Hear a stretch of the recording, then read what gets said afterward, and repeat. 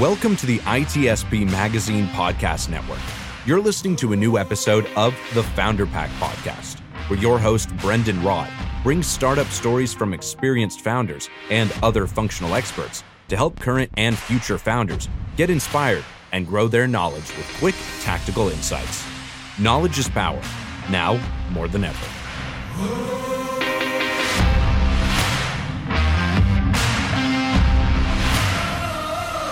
Hey Indus, welcome to the show. Hey Brendon, how are you today?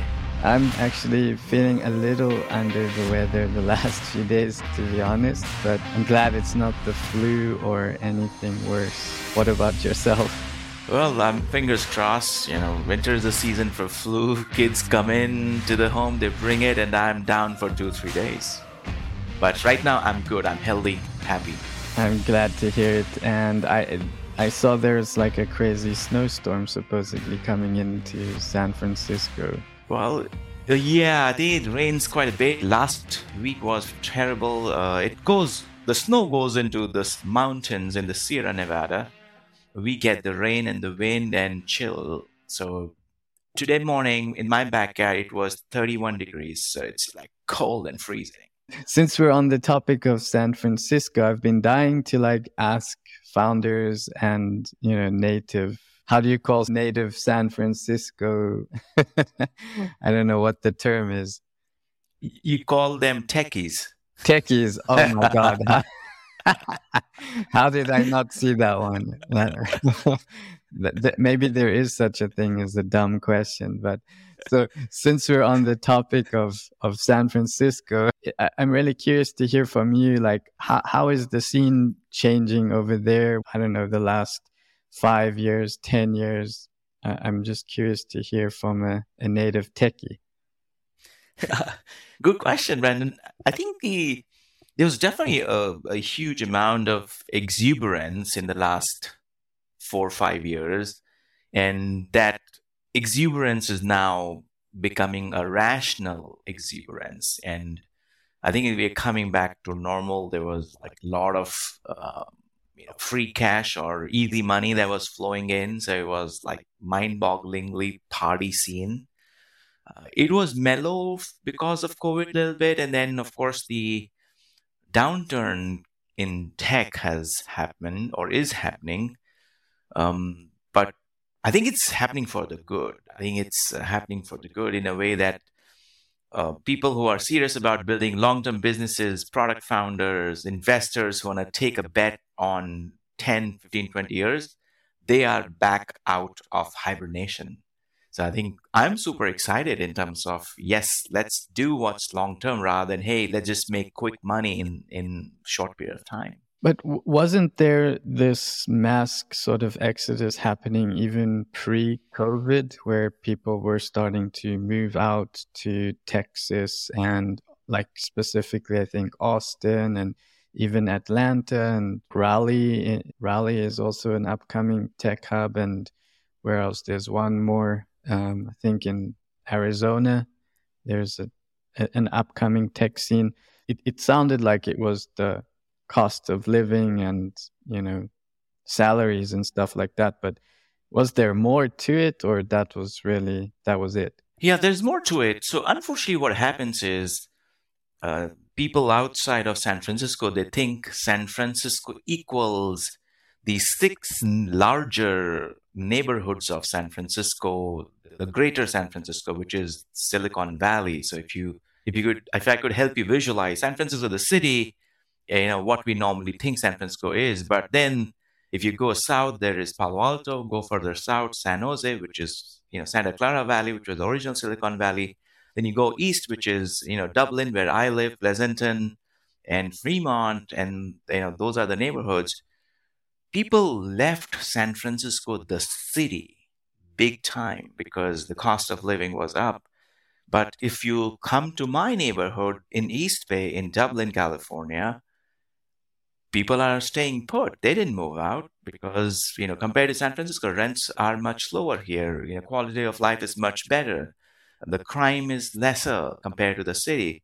So whereas people left San Francisco, the city, but the greater peninsula, or the greater Bay Area, San Francisco Bay Area, that remained intact, I would say. Yeah, because when I was there not so long ago, couple months, it felt like, how do you say, dead man walking.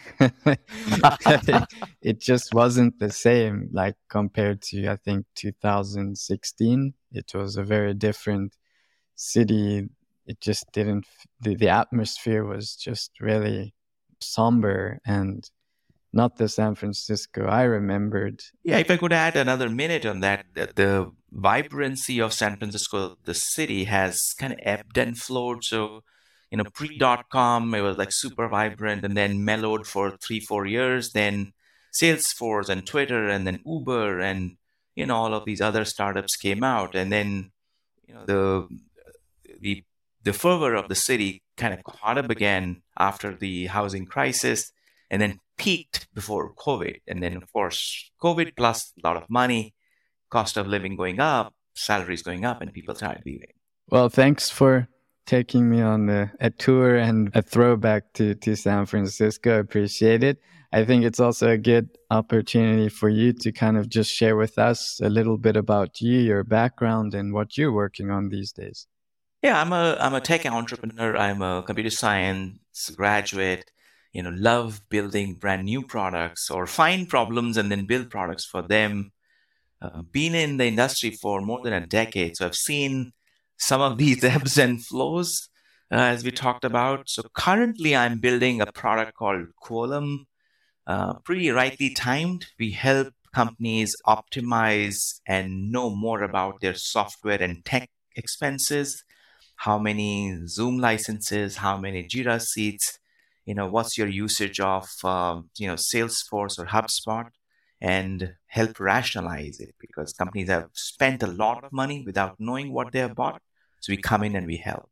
You must have interesting statistics behind the hood of all of that. Yes. On an average, if you pick up an application, it will tell you how much it's not being used, even without going inside the application. And that's what we've seen. So if you name, let's say, a popular CRM, it's not used 30-40% as much by the people. If you take a popular video conferencing app, the numbers are even more staggering, 40-50%, because Zoom, for example, has a free tier where participation in meetings is not required to be paid. But let's say you are 1,000 people organization, you'll buy 1,000 seats, and majority of them could be a free seat rather than a paid for. And we see this waste across the board. Awesome. I wanted to start with your experience as well in the advisory and investor scene. You mentioned you advised with Sequoia and a couple of other startups. What is the number one problem that you see across your startup advisory portfolios and your experience? I think 2 or 3 things that I see, one, and most of it is driven by who the founder is and what is their mindset. In many early stage companies, founders optimize too much on fundraising. They milestone the journey of their startup as the journey of their fundraising. Oh, I have to do this to get to the next stage, which is Series A or Series B. Maybe it's right. Maybe it serves the founder and the journey of the startup, but it is a huge disservice to the customers because you're not optimizing your journey based on the product goal, saying, I got to build this product to make the life of customers better and use the funds to keep on building it. They do it the other way around. They make the journey driven by startup capital coming in. That's one I see. Second I see is mostly around product itself. So again, most of my comments you'll see is from a product perspective because I'm a product founder. I'm an engineer. So the second I see is products that are not uniquely differentiated. What I mean is if you look at, let's say, a sales tech or MarTech category, there are 10,000 apps or SaaS applications in sales or marketing technology infrastructure. Now, as a founder, The goal should be, how can I build a unique product, highly differentiated, that could take a large part of the market? And it requires a lot of thought. It requires planning, thinking, talking to customers. But what happens is founders look at, hey, product X, it looks very successful. I can make a slightly better version of product X, call it product Y. And this kind of helps them get off the ground a little bit, a few $1 million in revenue, but it flattens out after that. Because, when large number of customers come in, they say, hey, what's the difference between those two? Is that sort of when the price wars could come in and they could survive by playing the price game? That exactly happens. Then the only differentiator is money. Can you charge less? Can you raise more money to charge less? Can you give out discounts? Can you do sales hacks, marketing hacks? Can you put PPC in play, acquire $1 of revenue for $2 in PPC or $5 in PPC? So the price wars and marketing and sales wars then are driven by how much money you have or how much money you're ready to lose. Because both products are undifferentiated. The only difference is your go-to-market, which is customer acquisition. Could you not differentiate using price by going into SMB, like going into different verticals? So yes, your product might be similar, but you know that the SMB market cannot afford product X. Your product is half the price. It's similar, but your differentiator is like, hey, we serve the SMB market. I see that now with Gong, for example. Gong is like the premium, for recording and revenue analysis, blah, blah, blah. But for some SMB companies, they may not need like all the bells and whistles. They just need good recordings. So just thought I would throw that out there. I think it's a great thought, Brendon. And in that case, absolutely agree. The category could be the same, but if you go after SMB, your product itself is slightly more different than just a better version of X. It has features which are tweaked for SMB, self-service. You have pricing plan which is sustainable for that segment. Storage limit is lower because smaller businesses. So it becomes very different product by itself for a different market segment. So the theme for today's episode is going to be, can or should all companies be product-led driven? My first question, and this is something we were speaking about offline, before you go down the path of product-led, as a founder, should you first understand your superpower before deciding on whether you're a product-led company or a traditional sales-led company? Like, how should a founder decide on, what's their go-to-market strategy? Absolutely agree. I think the number one comes from the founder's DNA itself. So if I'm a product founder, if I hand built the first version of the product, I wrote code myself, I wrote the spec, designed the UI, I'm a product founder. And hence, many elements of the PLG would see in the product, right? In the journey of the customer, how I acquire. Versus if I am not a product founder, I'm going to rely on someone else and I'm going to use my expertise of sales and customer acquisition to drive the product or customer growth. And those two personas could define and decide whether my company has product-led motion or sales-led motion. And you could peel off a little bit more, but I think at the start, I think that's how you fork the road. And from advising your portfolio in the past, where do you typically see founders going wrong when deciding on whether or not to be product-led or sales-led? And like, what advice would you give other founders who are either about to make the decision or perhaps pivot? In my mind, all products, doesn't matter whether they are going to attach a PLG motion of acquiring customer or sales led motion. At the end of the day, if you're giving software to your customer, those two, PLG versus sales, still have to have some foundational elements of making the product easy to use. I'll give you a very simple example. 15 years ago, when you wanted to create an account on a software product, you have to call someone. Now you just go online and either do single sign-on or create your account. You could then add team members. So although these features are defined as part of product-led motion, but I think these features are foundational for any product, right? Whether it's sales-led or product-led. So I want to call that out very specifically, that some of those things like self-service are absolutely needed. If you look as an example, let's say Salesforce. Now, is Salesforce sales-led or product-led? Now, we could debate and lose both the fronts, but the product itself is designed for a product-led motion. You can sign up, you can create an account, you can pay, and you can use the product on a limited basis. But then somebody from sales is going to pick you up if you are beyond 10 employees and using heavily, and they're going to call you down. And that's where the nuance is, that foundationally, all products in my mind should be product-led.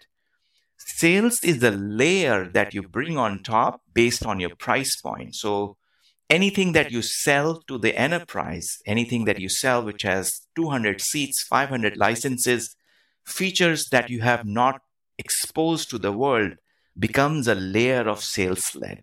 So in my mind, we can say yes, one or the other, but eventually good products have both. Because, I'll give you an example of ours. In our journey, when we started Quolum, it was self-service. You could create an account, you could sign up and do everything needed. But over a period of time, since we are selling to CFOs, they would not even sign up. They would just say, hey, call me. What do you do then? Then you start layering a sales motion on top. I'm going to call you, I'm going to show you the product, and so on and so forth. So the mistakes that many founders do, if their product is suited for both enterprise and SMB, they have to be ready to do sales. Even in the earlier example, Brendon, let's say there's the version of Gong for SMB, but it does not preclude the founder who is doing the SMB version of Gong to not be ready for inbound opportunities for sales, led motion. So I think the choice is not either or. The choice is 80% of product-led and 20% of sales-led.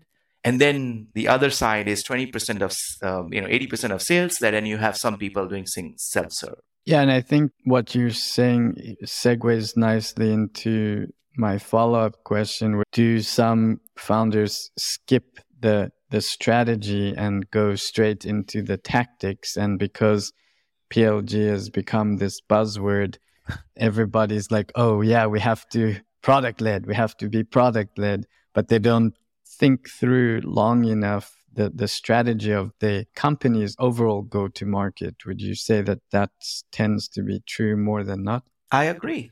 And this is also the case when founders have not exposed themselves to selling in larger context, and they focus too much on product building, putting a pricing page, adding a subscription manager such as ChargePay or Stripe, and then let everything else take the course by itself. Now, if you look at the current downturn, and this is the stats that we saw, the first set of applications to be cut or canceled are pure product-led applications. Because somebody bought 25 seats in a department, the CFO never signed off, the IT never signed off, some group of people are using, and when they decide to cut, there is nobody making a justification on the buyer side.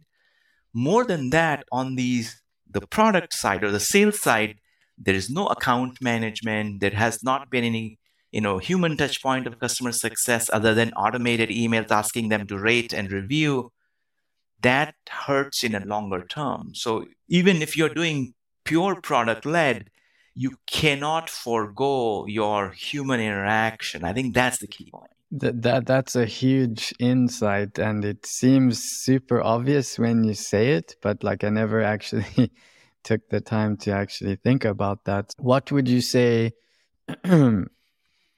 what would you say are like some of the core components when deciding on whether or not to go product led or sales led? Do you have a framework or a checklist that you would walk founders through to be like, hey, answer these 5 or 10 questions before deciding on which path to take? Yeah, I think I don't have it written down, but from the top of my head, 2 or 3 things that pop up as a checklist. One is capital. I think that's a very easy one. Do you have $2 million or $5 million to build up an engine of a product so that you could do sales? Because it takes time to build a sales-led motion, and because the product will also have to have features which supports larger companies. So that is number one. And we'll dig deeper into these. Second is your ACV of the product. Are you selling? I'll give you an example. Very popular product category is product tour and customer analytics. There are 2 different companies in that. One is self-service. Let's say Intercom, you do a sign up, you grab a JavaScript widget, you put it in your website, you're up and running, no time. And you configure the product tour yourself, right? Hey, on this bubble, show this message. But there are a couple of other companies. I'll give you an example. Let's say WhatFix. They go after very large enterprises. Their ACVs are much higher, 40, 50K. I don't know the business that well. I'm just making a guess here. Like 40, 50K because, they go after large customers such as banks and stuff. Now, that cycle itself is 6 months before you can close. So if you are building for sales-led, what is your ACV and what is your capital that you have handy to build that? If you are a product founder, you must have content marketing, your skills of acquiring customers using social media or growth hacks. Whereas if you're sales-led, you could do traditional sales motions on your network and referrals. So the choice is capital. Second is what is the ACV of the product. Third is your own capabilities beyond building the product. Can you write? Can you talk? Can you go convince directly? And that decides, what you're doing one versus the other. So I would put a checklist of 3 to start with, and then we can peel further on those. So you really have to eliminate choice, and you need to really go with a methodical approach, because just by listening to you for like 3 minutes, you could make a completely wrong decision by listening to your inner circles, or I don't know, if you see investors pushing wrong information to founders, is that something you come across? Absolutely right. Investors would come to your board meeting and say, hey, why are you not doing sales-led if you are already a product-led company? And vice versa. Why are you not doing product-led so that we could get a large momentum of small customers into the pipeline? And as a founder, as a CEO, be ready to answer the question saying, hey, you can't just change a product-led business from a sales-led overnight, because you need to staff it up, you need money, you need to get somebody who looks after sales territories and hire people who are expert in doing demos. So the structure of a business is completely different, and vice versa, right? So if the company is purely sales-led, you will notice they will not do many press announcements. They are not very active on social media. The founders are not on podcasts. They're not talking what they do on a daily basis. They don't share publicly what their inner mind is, because they're not product-led motion founder, right? I'm not saying the choice that they have made could be for other reasons, but most PLG founders are out there, talking on a daily basis to smaller customers, mid-sized users versus a sales-led founder. So if somebody tells you, hey, do product-led, and you are wary of picking up the phone, and you like picking up the phone and talking, but not putting message on social media, you can't do it overnight.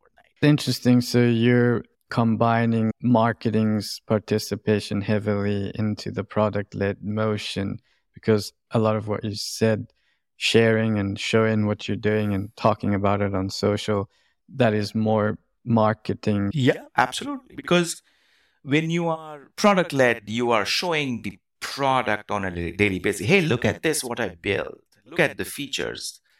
Whereas if you're sales-led, you are looking for people who have a need before you show them what you have. So it's very nuanced, and that shows what you as a founder are doing as a motion to acquire customers. And I think there's a lot of like hybrid go-to market plays. Like you see sales led with lots of marketing, and then you see lots of product led with lots of marketing. I haven't seen so much of the sales led without the marketing, but perhaps these are the companies that are doing something behind the scenes, and I don't know, perhaps leveraging channel and alliances and relationships, and you don't see them until they're a unicorn. I don't know. Yeah, we can take Salesforce as an example. So what we know that Salesforce does publicly, that general perception is they do one event, which is called Dreamforce,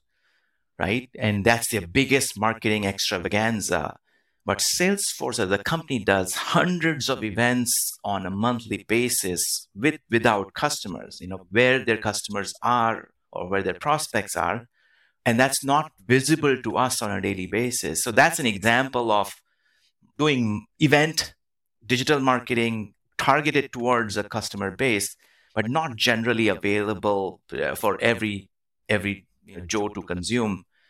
And to add to that, I think marketing is table stakes, irrespective of whether you are product led or sales led, and that's where the nuance becomes a little bit more deeper. That some of the foundational aspects, and just like you have to have self-service, whether you're product led or sales led. Similarly, you have to have a great product marketing message, irrespective of that. You have to have a social presence.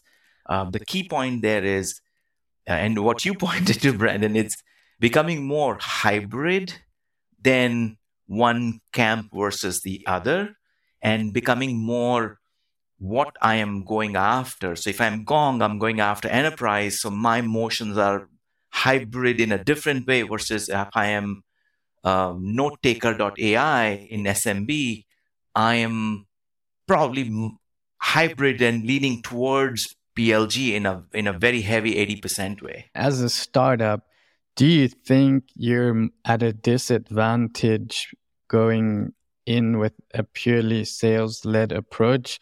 Or is the answer as always, it depends, but I'm just kind of looking for some tactics and strategies around how you could overcome the sales-led approach if for example, your ACV is high and your sales cycle is high. What would your advice be to that specific scenario? It depends is the right answer, and I'll kind of give in our examples. Our product is self-service, serves a section of customer freemium, which is product-led. They don't need to engage with us, which we don't want, but we do once they sign up. But we sell to CFOs or procurement. They don't do self-service. They want to talk. And the challenge for us is if we were purely product-led, and this is the disadvantage in one way or the other. So today, discovery of the product happens directly on Google. You search for the name or the competitor or the category or the solution that you're thinking of. You go on to G2 Crowd or G2.com to see the reviews. Now, if you're purely sales-led, guess what? The number of reviews, the number of external customer validations will be much, much lesser. And then your discovery becomes even more troublesome because people are not writing about you. Versus when you're product led, even if they are on a $5 plan and they love it, they will share on social, they'll go on G2, put a comment there, they'll send you an email, which helps you in content marketing in a very big way. And hence to the point of more and more companies have started realizing that there is no two different camps, but it's a combination of these two that actually wins. What are your thoughts on leveraging those, let's call it product-led tactics, using this hybrid approach to reduce sales cycles in a sales-led approach? I think the very simple is giving an opportunity to try the product, which is normally a forte of product led. And in sales led, they'll say, "Hey, there's no trial. Give me $5,000, and then you can do a proof of concept."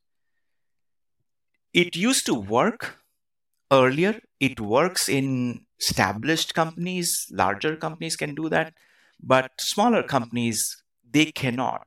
So I think one tactic to borrow is if a customer asks or have a playbook on offering 30, 40-day trial, even if you are not advertising on the website. So have your product support the trial as an example. Second one is borrow the playbook of customer reference and testimonials from product-led heavily onto sales-led. We have done, not with great success, again, constraint of time, where we do the, hey, rate us on g2.com as an example. Can I take a 2-minute video and share your testimonials on the website? And these are some of the product-led examples that can be easy, or tactics that can be easily used on sales-led. And that's the hybrid approach. And would you say it's a bad idea to try and accomplish sales-led and product-led at the same time? I think it is. Because let's say you're starting up now, you have 2 people and a dog, and you're writing code. You have to choose what path you want to take for the first few years, or at least until you hit like $1 million in revenue. You can't do both, because then the company leadership or everybody else around you will be confused. Your investors will be confused. You could have a larger goal of going to the enterprise, which is fine, but you have to start saying, oh, we have to release the product in 6 months. We will focus on smaller customers, and we will purely have a PLG strategy and PLG tactics combined into one.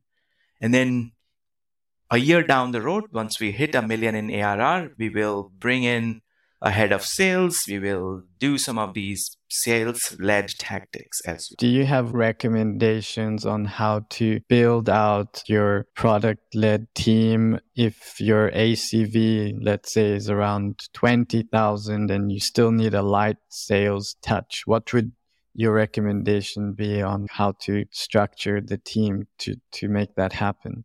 Yeah, the journey is very straightforward, at least in my mind. So if you want to do a light sales touch, hire someone in inside sales, or what we call as inbound team. And, when you have signups, they monitor who the signup is from, small company versus large company. And then they take a decision to touch base. That is one. Second, I would do immediately is putting account managers from a customer success team who watch these early stage customers on a daily basis, what they're doing, how they're using the product. Are they adding new team members? And then boom, the moment you see a signal, you try to layer a sales motion saying, hey, can I upgrade you? Can I give you more features? And then that's the easiest path to transition from one tactic to the other. Awesome. And then you mentioned offline how to make your product PLG ready. Maybe you can give us some good examples and bad examples of that. So good examples of PLG ready is, I think PLG today is 2 parts. Part is the product, part is, larger category of content marketing, which is, driving people to your product. And when I say content marketing, I also mean social media, some growth strategies, speaking to people in forums like, podcast, or building apps which are embedded as integration in other products which organically drive traffic. So product plus marketing or content marketing. In case of products, I think there are table stake foundational features. So self service, you have to have sign in or sign up, you have to have single sign on with G Suite or Azure or any other social logins is, table stakes have to have import of data depending on what you're building from other sources without user intervention, and which kind of touches upon integration is have to have. So these are the three or four I would say, yes, you got to have, at least in SaaS, these two or three are must have to get off the ground, where you ride on the success of other bigger players. Let's spend 30 seconds on integration. So let's say you have an idea for something unique and it is marketing related. How can you attach yourselves to a HubSpot app marketplace?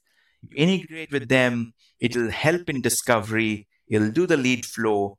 Try to do a joint marketing with their team. Can you do a guest blog post on HubSpot on that topic or other forums which allow that? So content marketing plus some of the product led cycles can help you get off. And where do you see founders struggling the most with their product led approaches and infrastructure? I think in many cases, product led is step one to building a larger business, because customers are everywhere. SMB, mid-market, enterprise, they potentially would love to see what you have built. But if the product itself is not suited for them, I'll give you one example. So social login, right? So you built something for product-led, you added LinkedIn login, you added Facebook, you added G Suite or Google single sign-on. But very easily you can add, let's say, a Microsoft Azure single sign-on or an Okta single sign-on that messages to a mid-market or large enterprise, oh, this product is enterprise ready. So founders make a mistake of not even trying that out, for the sake of spending 2 days in adding an Okta single sign-on, because you never know who's going to land on your site, who's going to sign in, and they would want to do it using their own set of infrastructure. Just an example. Bad examples are long form fills. You still want to do product led, but you ask too much data upfront. My personal bad example is product led, but you ask credit card information for trial. You want to leave it as much as possible for the customers to see the breadth and depth of your product in 30, 40, 60 days or forever with limited set of features without asking, hey, add your credit card for enabling a product. And perhaps we can spend a couple minutes on your comment earlier about like product-led can have a tendency to have higher churn because of that lack of human interaction. So would you advise companies to get the greater buying team involved early on in the sales cycle, or get the sale done and then start working on your customer success play? I think it should come early on. Even if you're product led, you have to know who your customers are, who's using, what companies are they, and have a signal or a marker. And I'll give a very easy one. If a product is suited for a department, let's say Figma as a design tool, and the moment more than 10% of the department starts creating accounts, you have to activate account management and reach out saying, hey, how can I help you? Are you getting value out of it? And probably without any agenda of collecting more money, but with the agenda of getting feedback, saying, hey, are you happy? Send an email, talk to people, and that will help you reduce your churn, because when time comes to cancel, at least there's a human face as an interaction that will help you hang on to that. Saying, because you've talked to that person in the past, saying, hey, Jack, I know that you have canceled some seats. Is there something I can help you with? That would spark a conversation if you have talked to Jack in like summer of last year or a couple of months. And perhaps to close out the episode here, what would you say are some of the best marketing channels to drive your product-led motion? I think I mentioned earlier, and I'm a fan of marketplaces, be it Slack marketplace, be it HubSpot, be it SendGrid, or a Zoom marketplace, an example, because they are spending billions of dollars in making sure they derive revenue from that marketplace. And if you as a small company adds value to the Zoom or the Slack infrastructure, they will promote you. And integrations, as an example, is the driver for a huge amount of product-led success. And I would say founders should focus on that very deeply if they can do that with their product. Before we really wrap up, is there anything you would like to add that we didn't cover, something we missed? No, I think I'll repeat the point that we discussed, Brendon, earlier, that product-led is a great tactic to get started, figure out how to engage with customers, and see if you could have champions in your mid-size or enterprise success story. And as a hybrid, you kind of become more successful than what you are. I really appreciate all the knowledge that you shared with us today on the Founder Pack podcast. If anyone would like to reach out, connect with you, pick your brain more on this stuff, where's the best place for people to reach out? Well, easy. I am Indus Khaitan on LinkedIn, on social channels. If you want to talk about Quolum, what we do, unfortunately, a secret, my Calendly link is on the homepage. So you could actually slide yourself and do a 15 to 20 minutes with it. There's a smart product-led trick for everyone. Thanks again, Indus. It was a pleasure and an honor to have you on the show. All right. Thank you, Brendon. It was fantastic chatting with you. Likewise. We hope you enjoyed this episode of the Founder Pack podcast with Brendon Rod, part of the ITSP Magazine Podcast Network. If you learned something new and this podcast made you think, then share the channel and itspmagazine.com with your friends, family, and colleagues. If you represent a company and wish to associate your brand with our conversations, sponsor one or more of our podcast channels. We hope you will come back for more stories and follow us on our journey.